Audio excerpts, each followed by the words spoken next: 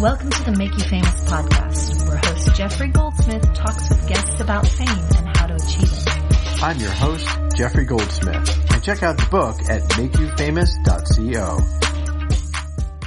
James Bailey is Professor of Leadership Development at the George Washington University School of Business. He was named one of the world's top 10 executive educators by the International Council for Executive Leadership Development. Welcome, James.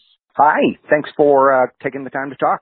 So we're, going to talk today about sort of what distinguishes some leaders in business from others. One interesting factoid that I noticed the other day is that if you search for the term CEO on LinkedIn, you get 3 million results. Ooh. Now, most people don't even know the name of a handful of CEOs. What do you think distinguishes those that become known from all the others that are out there? Well, first thing, a lot of those CEOs that you're seeing, of those 3 million, impressive number to be sure, are probably CEOs of very, very small sole proprietorship organizations. So a lot of them are just them, right? It's one person. And so you're seeing an enormous amount of people with that title. And not necessarily the CEOs that you and I tend to think about, which are those big name CEOs. And that goes directly to your question, is the ones we see are the ones that are in the news. And those tend to be Fortune 500 companies. And most Fortune 500s, you and I wouldn't know the name. Very educated people within the business world wouldn't even know their name. Generally, we tend to know the ones that are in charge of public companies with a clear consumer product. That's why we know Apple. That's why we know General Electric or IBM or Disney, because they have this product, or maybe a service that you and I use on a daily basis, and the press knows we're interested in them.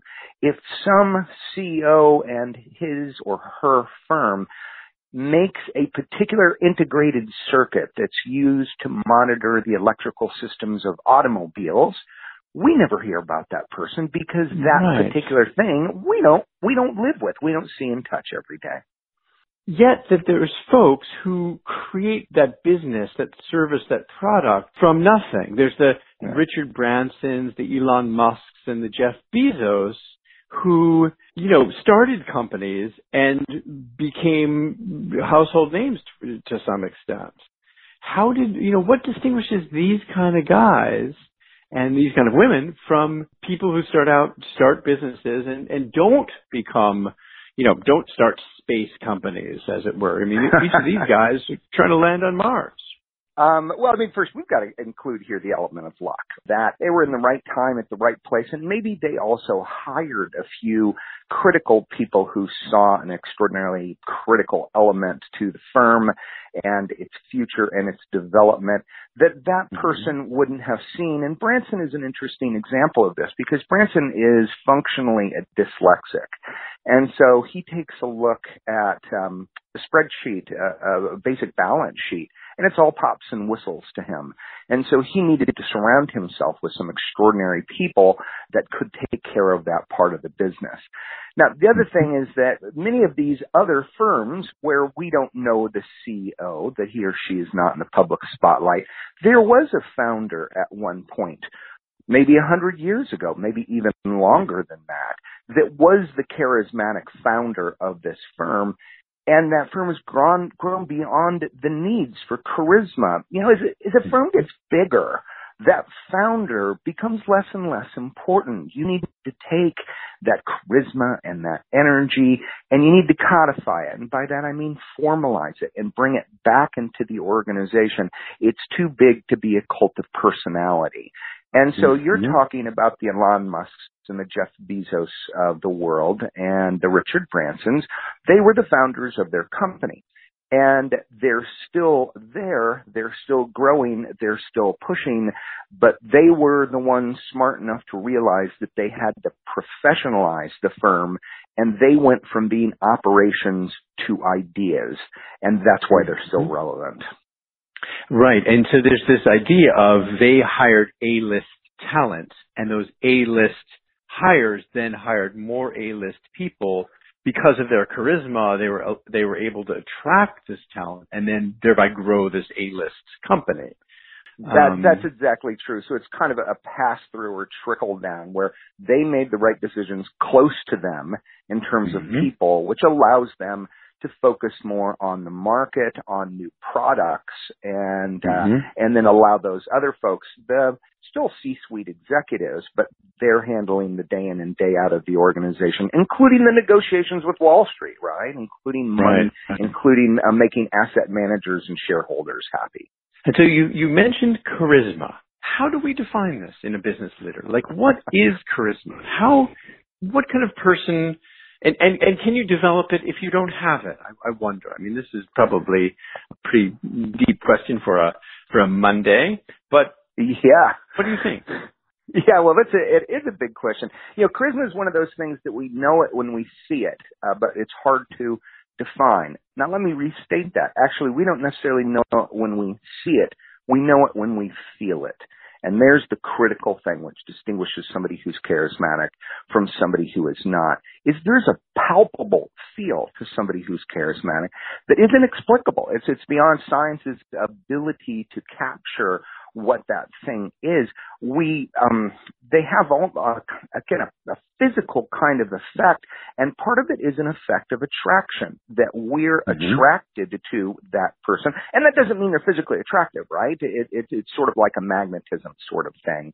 And we also want to do their bidding to be part of them and part of the glory that they help establish and the aura that they disseminate around them. And so that's sort of what charisma is. And then you follow up quickly. There's a long answer to this, but to follow up quickly, we know that anybody can can develop their skills and become a better leader.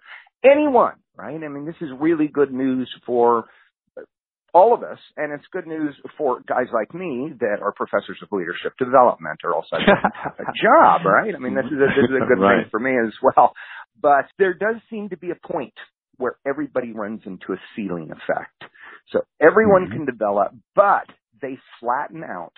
And one of the explanations why that curve flattens is, and this goes back to your word, they don't have any more of it. Right? We've all got a different it capability, and you can reach your ceiling. You don't have any more of it to draw from. And part of that it might be charisma.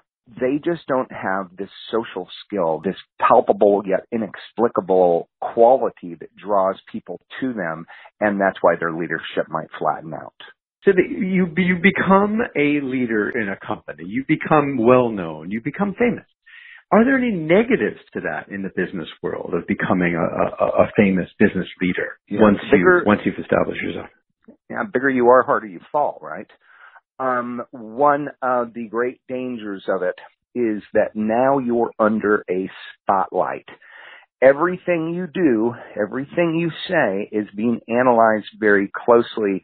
And think of Janet Yellen at the Fed. Now, I know that's a public function and not necessarily a private function. And Alan Greenspan, kind of back in the 80s and 90s, became the first of these sort of guru Federal Reserve Board chairs. But everything he did, every word, every hesitation was being analyzed by world markets, right? Because in some ways, this is the most important person in the world in terms of international financial markets. The higher you get, the more burden there is because of you've got larger populations watching and listening to everything you do, and your impact is huge because you run Apple, you run GE, you run again, poor Mary Barra at GM, who walks into that job and has 5 million recalls, is her first job, is to start that process. And everybody, Wall Street, asset managers, rating agencies, shareholders, everybody's looking at every step she takes. So that's a burden. That's one of the biggest burdens about being in that role. Do you have advice for young people who are starting out? They're in business school, they're young CEOs, they're entrepreneurs, they want to start companies, they want to be the next Elon Musk or Jeff Bezos or Richard Branson. What do they do? They're 19 years old. They're 23. They're starting out. What advice do you have for these young men and women?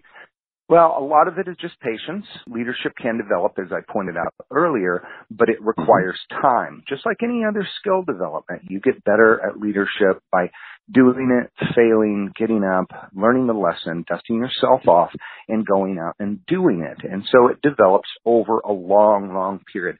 Now, possibly it develops quicker for some that have more of the it that we referred to earlier, but it takes time. And the second is you have to be intentional about it. Most of these folks that we know that are in this role, and even some of those ones that actually are quite important but we don't know because they don't have a consumer product, they were very intentional about this. They didn't expect it to just happen. They kind of clarified in their head this idea of who they wanted to be as a leader, how they wanted to be remembered, what they would like people to say about them.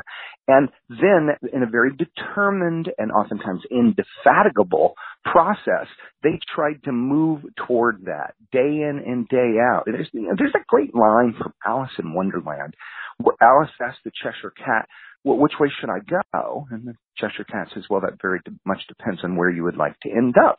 And Alice's response to that is, well, I don't really care where I end up. And so the Cheshire Cat says, well, then it doesn't make any difference which way you go. And that's the same thing for leaders, right? I mean, where do you want to go? And then you've got to practice it, and it's going to take time. And so that's the advice that I give young people, and especially because the current generations, the millennials, and we're seeing this in business schools in terms of what our recruiters are saying, is they have an unrealistic sense of how quickly they will advance as a leader, as a manager in terms of the hierarchy of the organization. So they're after a year saying, well, shouldn't I be in that position? Shouldn't I be in that position? It's kind of a delay of gratification, right? You've got a generation that has had things come to them, particularly information, right? Boom, right now, no wait. Right. And so that's their sort of view of the world. So we might find some tensions here as those groups begin to move up in the leadership ranks. Now, baby boomers still control the world. There's no question about that. And Generation X hot on their heels. So it's going to be a while until we see this generation move up. But maybe they've learned their lesson by then, that they need some of that patience and some of that intentionality. This has been great, James. Is there anything else you want to add to this? I mean, I think that this has been pretty instructive, and you're very clear about what it takes to do this, and what the pitfalls are of becoming a leader. Is there anything else you want to add for folks out there who might be listening? Well, I would touch just one other quick thing. I don't really like talking about the personality of people in these kind of roles, because you can have a range of different personalities that are well fit dependent on the industry you're in. But there is research on basic motivational needs and profiles. And one of them, the best models by David McClellan, says there's three primary motives. There's affiliation, which has to do with people, relationships. There's achievement, which has to do with solving puzzles, constantly sort of challenging oneself. And then the third is power, which is nothing wrong with power, okay? We tend to have this pejorative view of power. But power is just an instinct or a desire to control the environment. And, of course, that can be done for the best of everyone involved. All research shows that leaders need two of those qualities, and those are you need to like power, you need to want to influence the environment, and you need to like people. You need to be high in an affiliation motive, because if you think about it, it's really hard to lead people, because at the end of the day, that's what you do. You lead people. You don't lead organizations. You lead people. And unless you can connect with them, unless you've got some empathy and you can build a rapport with them. And then the last thing I would say here to fill this out is we oftentimes make a mistake of confusing performance for leadership. So somebody's really good at what they do, and so we assume they've got leadership qualities. To bring this back to what I was just saying, those are the achievement motivated people that like solving problems, and they're really good engineers, they're really good lawyers, they're really just tip top at this. And because they perform well, we move them over into leadership roles, even though they might not have the affiliation motive and the power motive. So one of the things that I constantly do out there working with firms, when I look at their leadership teams, I say, why is this person in this job? And it's usually because, well, they did the job really well. So we promoted them through the Peter Principle, which is essentially to their level of incompetence. And now this person is frustrated in this role because they want to go back to engineering, right? That's what they love. And they're not getting the performance out of this person. And it creates kind of a, self-conspiratorial cycle where they're not getting the performance out of this person that they wanted to because they essentially promoted the wrong purpose. Sort of the point here is organizations need to select their leaders not just based on how good they are in the job, but by other qualities that are more personal and motivational. Right, how they can lead. Exactly. Yeah. All right, well, thank you very much for your time. This has been really great, and I'm sure there's a lot of people out there who appreciate these words of wisdom. All right. Thank you, and if I can ever do anything in the future, please just let me know. Thanks for listening, and be sure to check out the book at makeyoufamous.co.